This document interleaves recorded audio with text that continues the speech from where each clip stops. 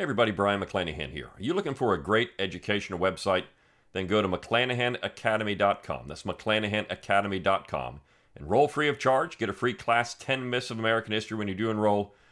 Look, I've got awesome classes there. Classes on the Constitution, classes on the Civil War, classes on secession, classes on American history. A whole slew of great stuff just waiting for you. Go to McClanahanacademy.com, enroll, and get a real history education. Is America headed for another French Revolution or a French Revolutionary-style revolution? Well, that's what Victor Davis Hanson thinks, and I'll talk about that on this episode of The Brian McClanahan Show.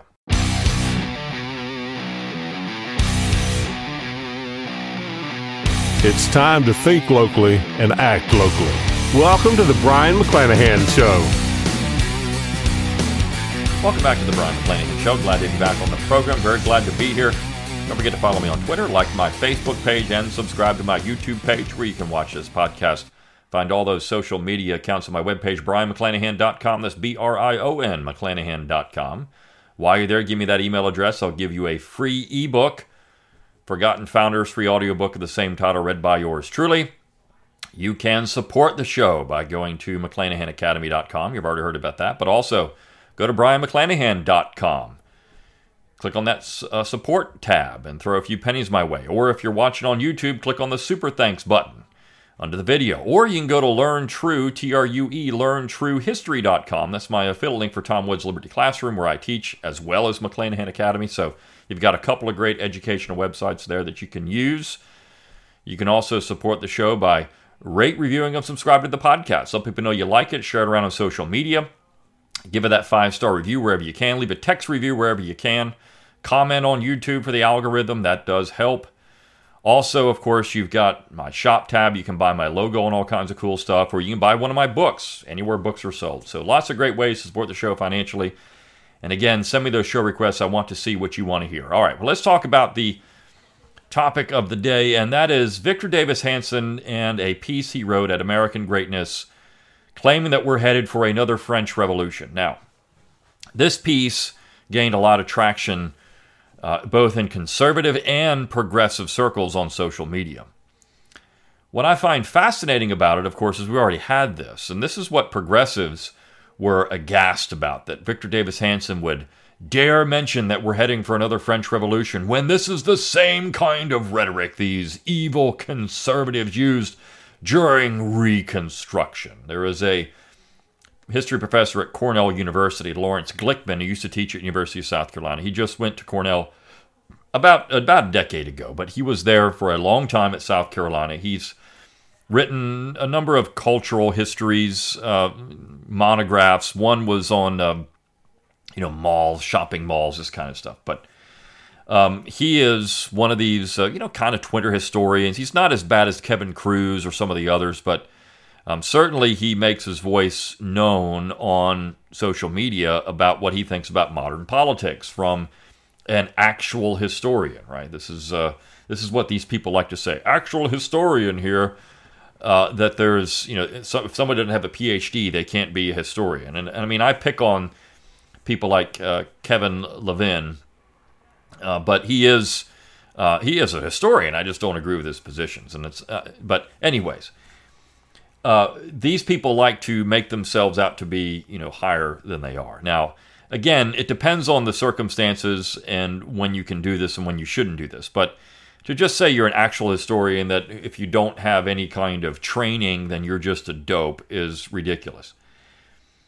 But Glickman posted after this is the same kind of rhetoric these evil conservatives used during Reconstruction to thwart all these kind of progressive innovations taking place. And I pointed out, well, that is true, but they actually said this before Reconstruction. They were saying it as early as 1861.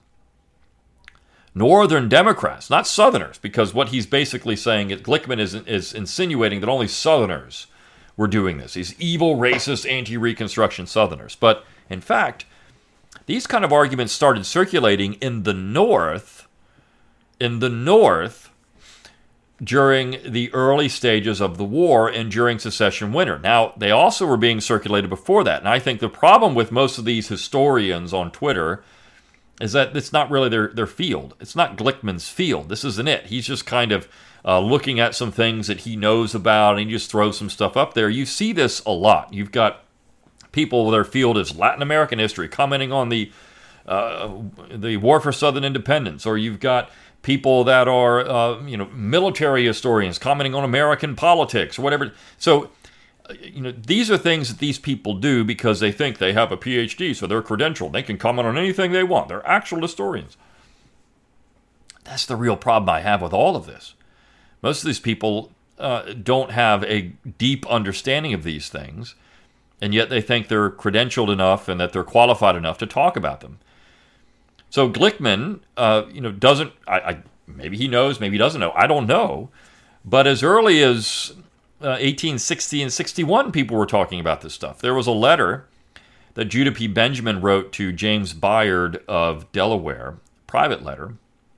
But he called, of course, he used the term black Republicans, but he also used the term red Republicans. Now, that was fascinating because here is Judah P. Benjamin, who is, of course, later served in the Confederate government, writing to his friend James Byard of Delaware, saying that at one point, maybe in the future, he would be free of his nightmare of red Republicans. Now, what does that mean? Red Republicans, revolutionary Republicans, this is the point, right? They were talking about this revolution that was taking place in America before the war. And then so when the war begins, you have people labeling the war another type of reign of terror. Byard used that very language in a Senate speech in 1861. So it wasn't as if these people weren't thinking about this war in French Revolutionary style terms. That's what they saw the Republicans as. They called them Jacobins. They called them terrorists. They were leftists. And, by the way, the Republicans were clear to point out that their opponents were conservatives.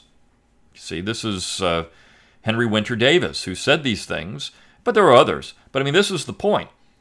The Democrats were called conservatives. The Republicans were the progressives, and they were revolutionary. They were inaugurating a revolution in the North, and that revolution would be complete through Reconstruction. So this was not odd for people to use these terms.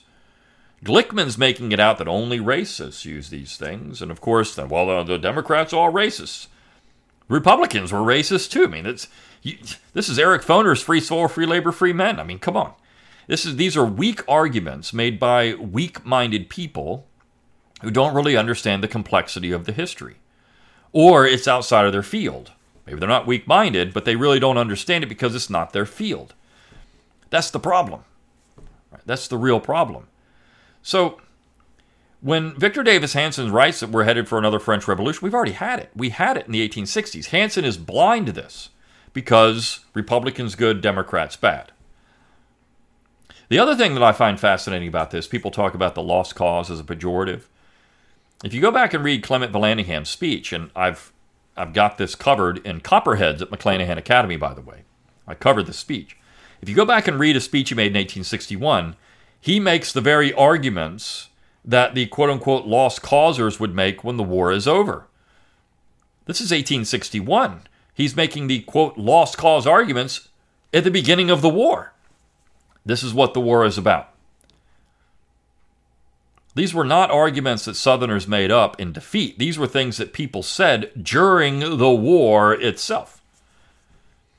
So, how did they make this up again? And also, you can go back and look at what Jefferson Davis said before the war. And he was, again, I've got a class on Jefferson Davis now, reading Jefferson Davis.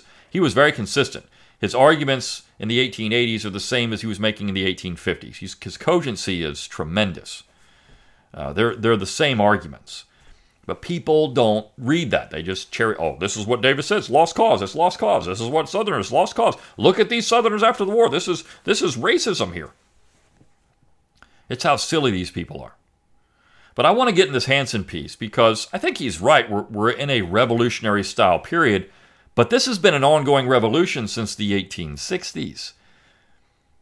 The left has been continually pushing this soft revolution. Now, I say it's soft because it wasn't a cataclysmic change after we got to Reconstruction. It was tampered down, right? We did have, of course, the big war, and that resulted in 1 million people dead. But then we had a period of reprieve where you did have some massive political, economic, and social changes in America. But there was a reaction to that, and so there was a dampening of that, really. But the left never gave up, and this is where you get the progressive movement, and this is where you get these things happening in the 20th century. They just keep marching it forward little by little. This is why Dabney said in the late 19th century that American conservatism really doesn't conserve anything. It just conserves the discarded revolutionary ideas that the left has now moved on from, and they're on to something more radical. Conservatives are conserving that. In fact, if you look at the kind of the old left, they're just conservatives now. What are they conserving? Well, they're conserving the New Deal. They're conserving the Great Society. They're conserving what they thought was enough. This is where the Straussians, all the Straussians are doing when they say equality is conservative, Lincoln is conservative, they're just conserving the first stage of this revolutionary period in America. They're fine with it. That revolution needed to take place. Gary Wills said that Lincoln revolutionized the revolution. It really was a revolution. This is a leftist. Gary Wills is a leftist, and he's calling out the war for what it was, a revolution. Lincoln inaugurated a revolution. It was just what Democrats, Northern Democrats, and Southerners said it was, a French Revolution that resulted in a lot of blood. But here's the thing. You just keep pushing that forward as it gets dampened down. People, they react to it, they don't like it.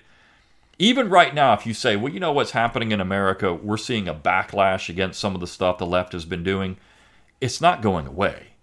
It won't ever go away. They'll get what they want eventually, because even if they lose, they are relentless. They will keep going until they get what they want, and they can do it in subtle ways. And a lot of the ways they do it, of course, is through education, social media, these kind of things. They browbeat you until you agree with them.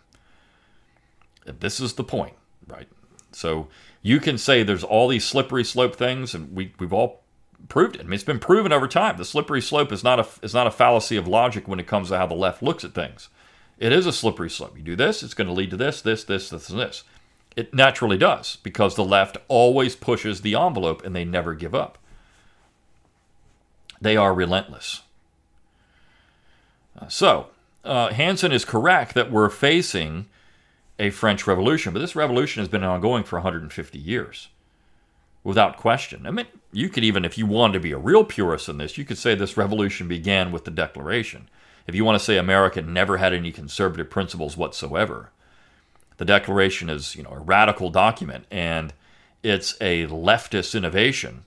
And so we've been going through that since 1776. America really is a leftist design. There's nothing conservative about it. That's the Lewis Hart's position on things. There really wasn't ever a conservative phase in American history. But anyways, let's get into the Hansen piece because it's interesting. He says, we are in a Jacobin revolution of the sort that in 1793-94 nearly destroyed France, and things are getting scary. Well, you could have said that in, of course, 1861, and people did. People did. They were calling it, a red Republican revolution. It's what it was. We've been in this now, but see, Hansen doesn't see where he doesn't see that, right? He sees what happened in 1861 as a positive event, not a negative thing. In fact, he uses the term neoconservative. Hansen always has neoconservative on the brain. Anything doesn't agree, it's neoconservative, which is just so stupid. That's the problem I have with Hansen. He can't get out of his own way at times to really connect the dots on things. He says the Democratic Party vanished sometime in 2020. It's been going a lot longer than that, Hansen. You could say the Democratic Party vanished in the 1960s. It really did. This is why Southerners bolted the party, because it vanished. It wasn't the party of Jefferson and Jackson. It became something else.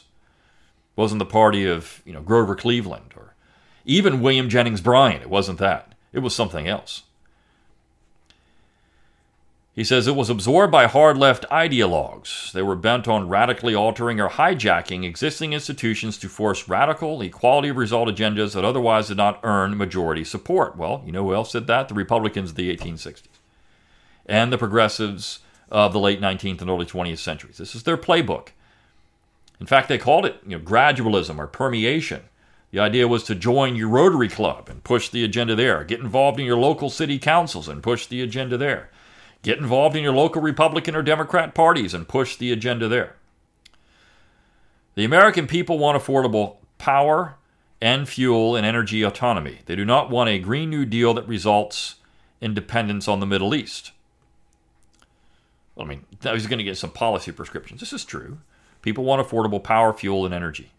They do. Energy drives where we are. You cut the power, America's nothing in a lot of ways. People are so dependent on it now. You cut the power, and what happens? Power, energy, drives the modern world. You got to have it. It really was the innovation that changed everything. Electricity was the innovation more than anything else that changed everything. You can say the steam engine, all these things, but having electricity and what you can do with that has led to all the stuff in the modern world. So people want cheap power.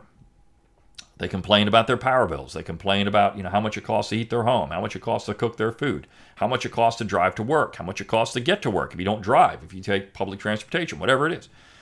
They complain about the cost of these things. And of course, the cost of energy also drives the cost of food and other stuff. So we are dependent on cheap energy. They want fiscal sobriety, not a permanent stagflationary economy marked by bank failures, soaring interest rates, crony capitalism, and subsidies for those who choose not to work. Now, where did all that come from? Well, I don't know. The Republicans of the 1860s. He says they know no country can exist without a border, much less while offering blank checks to foreign cartels that killed 100,000 Americans yearly. Again, border security. Now, you could argue with the Straussians about this all day, but Republicans of the 1880s were certainly into open borders. In fact, if you go back to the 1860s, they were much more interested in open borders than the Democrats. And that kind of flipped for a time. But certainly Republicans were just as interested in this free migration of peoples from wherever as Democrats were. And you can say, well, Democrats were interested in the Irish and the Germans. Well, yeah, they were in the cities, but Republicans were certainly not opposed to it. Just go look at their party platforms. They weren't opposed to it. They demand realist deterrence abroad, not the current woke military whose erosion is spelling the end of American credibility and global stability. Realist deterrence. I don't even know what that means. If you're talking about a non-interventionist foreign policy, well, probably so. Though I think most Americans are on board with American involvement in Ukraine. I think the majority of Americans are, regardless of whether on the left and the right. I think that's the case. But there is something to be said when Max Boot actually comes out and says, I was wrong about some things. I was wrong about neoconservative foreign policy. It's a bad idea. Yeah, it's a really bad idea. It really is.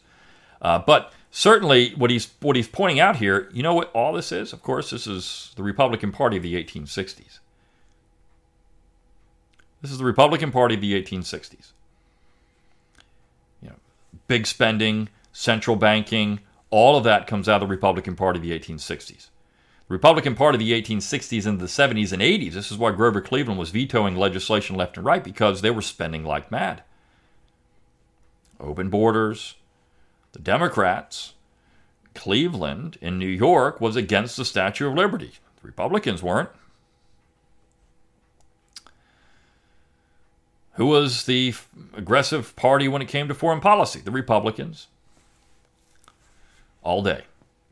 So what Hansen is doing by saying this is the Democrats, we've lost the Democrat. Look, the Republicans have just won. The 1860s Republicans right now have won. Right? That's the whole point. We've gotten to 1860s Republican America. And conservatives don't like it. Well, because conservatives pointed out why they wouldn't like it then. Racialists are eerily embracing discredited neo-Confederate notions of racial chauvinism, discrimination, segregation, the old one-drop rule of racial obsession. Now, who else? This is a really fascinating point that he makes. Jim Crow originated in the North. In fact, it originated in Connecticut and Massachusetts. They used the term. And I've done a podcast on this. They used the term. Timothy Pickering, fascinating. Timothy Pickering called Thomas Jefferson our first Negro president. This is his quote, Negro president. That's what he called him. These people were racialists. The New Englanders were racialists back in the early 19th and late 18th centuries. This is what they were. They were very fixated on this. You look at the Republican Party of the 1850s, it was about race. They didn't want black people in the Western territories. It's all about race. So who is this neo-Confederate notion? I would say that's, American, right? This racial America. This is what people were saying. That it's not South. It was America at the time. Now we've abandoned that in the 21st century. That's good, but this isn't neo-Confederate. This is, you look at American history. If we don't accept that, we're in trouble. That there's some type of these good guys that didn't believe that, and these bad guys that did. That's the real problem with the right. They won't. This is what I talked about with Calhoun, last week. They don't really understand that when they bash Calhoun, they're really destroying American conservatism, because Calhoun was onto things. It's not race or slavery. It's not that. Those were the most unoriginal parts of his entire political philosophy. It was power. He understood what the left was doing. It was about power. And by the left, I'm talking about those that opposed Calhoun. Calhoun called himself a conservative. Literally called himself a conservative. He wasn't a progressive. Not in the way, we think about progressives. I think Southerners did view themselves as progressives to a point, but not the way we think about it. He says, they are turning America towards a balkanized war of all against all. Balkanization, this fear. Oh my gosh, if we don't have strong central government, we don't have strong nationalization, we're in balkanized America. Balkanization would actually cause some peace in America. If you had to have Calhoun's concurrent majority to do anything, you would have peace. Because none of this stuff would ever there would be no agitation. Well, it's not going to fly. These people aren't going to do that. There'd be no agitation then. And you would have to work through your states. You'd have to get things done there. And let me tell you something. The states are more willing to do a lot of this stuff than the general government ever would be. The Second Vermont Republic, Thomas Naylor was certainly understood that Vermont could do more on a left agenda than the general government ever could. Same thing with the Cal-Exit people. This is what they're saying. These are leftists. Because they can. They're right. To implement such an unpopular program, the new left must radically alter our institutions. So the Democrats periodically threaten to pack the courts, end the filibuster, destroy the Electoral College, and override the state's prerogatives to establish balloting laws. What does this mean to pack the courts? Again, this term. I actually had a student of mine come in and say, hey, it seems like people want to pack the courts. What does that actually mean? Packing the courts is not just appointing people to the bench. Now, if Republicans were really serious about reining in the federal judiciary, they could have done it many times over. They could have done it when Trump was in office the first 2 years.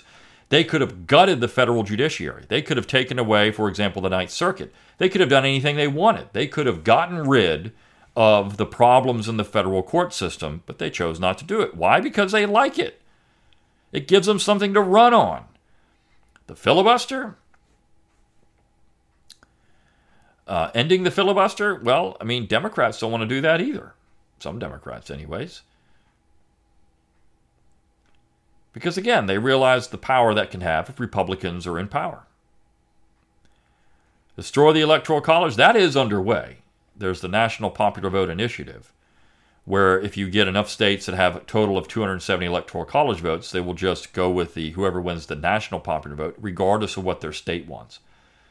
Regardless of how the people in their state vote, they don't care about that anymore. They're just looking at the national results. It doesn't matter. What we really need is a revitalized Electoral College. We need to revitalize Electoral College where people vote for electors, and those electors pledge to vote for somebody. And so you can have split electoral votes. Or you have a situation where you get the at-large votes going for whoever wins your state, and then you have That will be 2 per state, and then you have each congressional district vote for an elector. That would give people more power on the Electoral College. But of course, all the states would have to get on board with that, because if you don't do that, then some states are going to lose out in this situation. But California would never go for it. The progressive states would never go for it, because they're not interested in that. That's what I talked about yesterday. When they talk about power sharing, that's not what they want. They want power. It's not about sharing power. It's about power.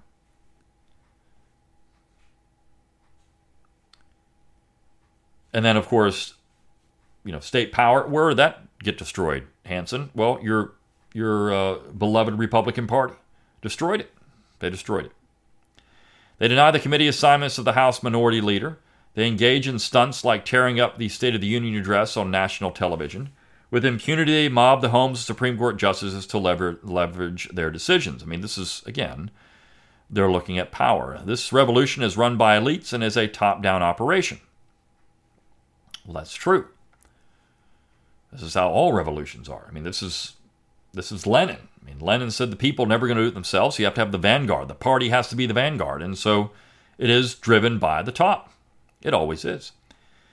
University deans all but prompt students to disrupt invited campus speakers. District attorneys release violent arrested criminals without bail. Woke generals call their Chinese counterparts to warn them against their own commander-in-chief.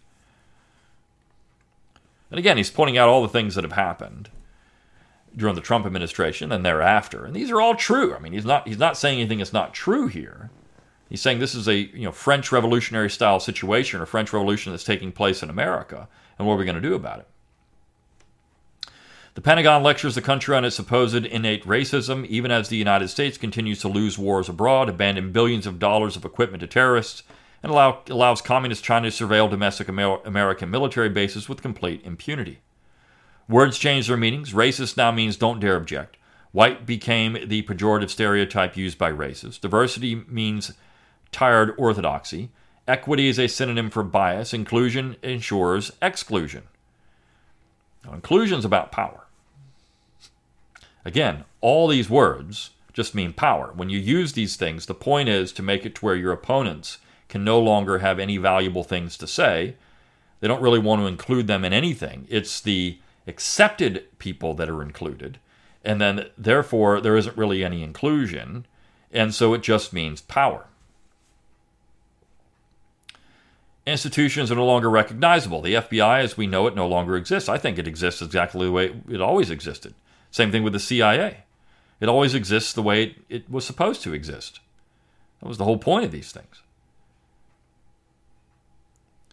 3 former FBI directors either lied under oath to federal investigators or pleaded amnesia in congressional testimonies. Our highest former national intelligence officers lied under oath to the Senate. The IRS is weaponized against political opponents of the Democrats. Again, all these things are functioning the way they were supposed to function. The FBI, the CIA, the IRS, they're all functioning the way they're supposed to function. They're functioning the way that they were supposed to be used when they were designed, to go after certain people that they wanted, the government wanted to go after. That's what they're there for. When conservatives, oh my gosh, I can't believe the FBI, the CIA, the IRS are doing this. This is what they all were created for. I mean, they weren't created for benign reasons. They were created to do the things they're doing. The Department of Justice is more likely to send the FBI after grammar school parents than mobs threatening the homes of Supreme Court justices. Anytime you have a government office, it's going to be partisan. It has to be, because you have partisan people in control of these things. It's always been that way. This is the funniest part about everything these Republicans are complaining about. These neoconservatives, West Coast Straussians, whoever they are, what they're all complaining about is stuff that they designed. And now that it's being used against them, the way it was designed, they're complaining. Well, you shouldn't have designed it and had it to begin with. Still, to thoroughly erase America, our Jacobins must radically alter our customs and traditions. So under the cover of COVID quarantines, Election Day was made irrelevant. In the new America, 70% did not vote on the designated day, but fueled by third-party vote harvesting and relaxation of audits of non-election day ballots, extended the vote over a period of several weeks. Now, this is a problem. Election Day should be Election Day. We don't have election month or election 6 months or whatever. It needs to be Election Day. Now, the argument, of course, always is, well, that means some people can't go because they got to work, or they can't get there, they can't do this. It's always been difficult for people to vote. Even back in the 18th century, people had to find creative ways to get people to the polls, or to help people with getting to the polls and these kind of things. It's always been a difficult process. But there's enough polling places that people can go. They can go after work, they can go before work, whatever the case may be. I know there are always examples, long lines at the polls. And every time I've ever voted, I've never had to wait in line to go vote. Ever. Not once. And most people don't have to. There are some places they do, but most people don't have to. Like the Jacobins, names and dates had to be radically transformed. 1619, not 1776, is now America's birth date, and we are told it was an ignominious one. Well, Nicole, 1619 Project founder, Nicole Hannah-Jones, says that 1619 is the founding. Right? Nicole Hannah-Jones says it. Now, she took that down, but it was out there. You can still find evidence that it was on the web. They just kind of ignore that now. But this is what they wanted to do. 1619, not 1776. This is reorienting our perspective. It is Leninist, what they're doing. This is Leninist more than anything else. And of course, you could say there wouldn't be any Lenin without the French Revolution. The French revolutionaries were changing everything. They were radically transforming society. Statues are toppled, careers Trotskyized. So again, true. The French toppled statues. They took all this stuff down. They took down the relics of the old regime. It had to go. Biological males suddenly have hijacked women's sports, destroying 5 decades of women's hard-won efforts to achieve equal treatment and respect in athletics. I am fascinated by that we had all this push, and now you've got this happening and what it's doing. And there are some women, of course, pushing back against this, but a lot aren't, and I'm really surprised by that more than anything else. It's fascinating to watch it. It's fascinating to watch the left implode on itself. What triggered the collective madness in this Jacobin takeover? The left's perfect storm of 120 days of riot, death, arson, and looting of 2020, the COVID pandemic, the disastrous 2-year lockdown, the 2016 election of the outsider Donald Trump, all those catalysts and more. As the country collapses under leftist nihilism, the revolution's last gasp is to destroy Donald Trump by empowering him. That is, the leftist legal vendetta is designed to win him just enough empathy to be nominated the Republican Party's presidential candidate, but then to keep on indicting, gagging, and hemorrhaging him legally until Election Day 2024. And I think there is part of that. They don't want to put him in jail. They want Trump to keep going because that is what unifies the left. Trump. DeSantis doesn't do it. Nobody else does it, but Trump does.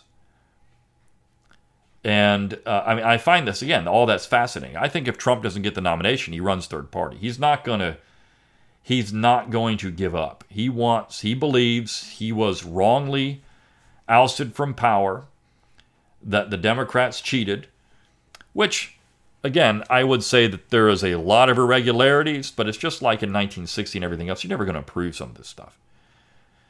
We know that the things that were done were designed to get the left into power. And on the cover of legal, right? Designed to get the left into power. And it happened. That's what they wanted to do. You look at the last election cycle, well, the left did better than everyone thought they did, including yours truly, because Republicans ran bad candidates. I think this is the case in many situations. They ran bad candidates. Where they ran good candidates, they won. They won handily. But where they ran bad candidates, they lost. And, look, Dr. Oz lost to somebody who could barely even put a sentence together. Why? Because he was a bad candidate. Herschel Walker, same thing.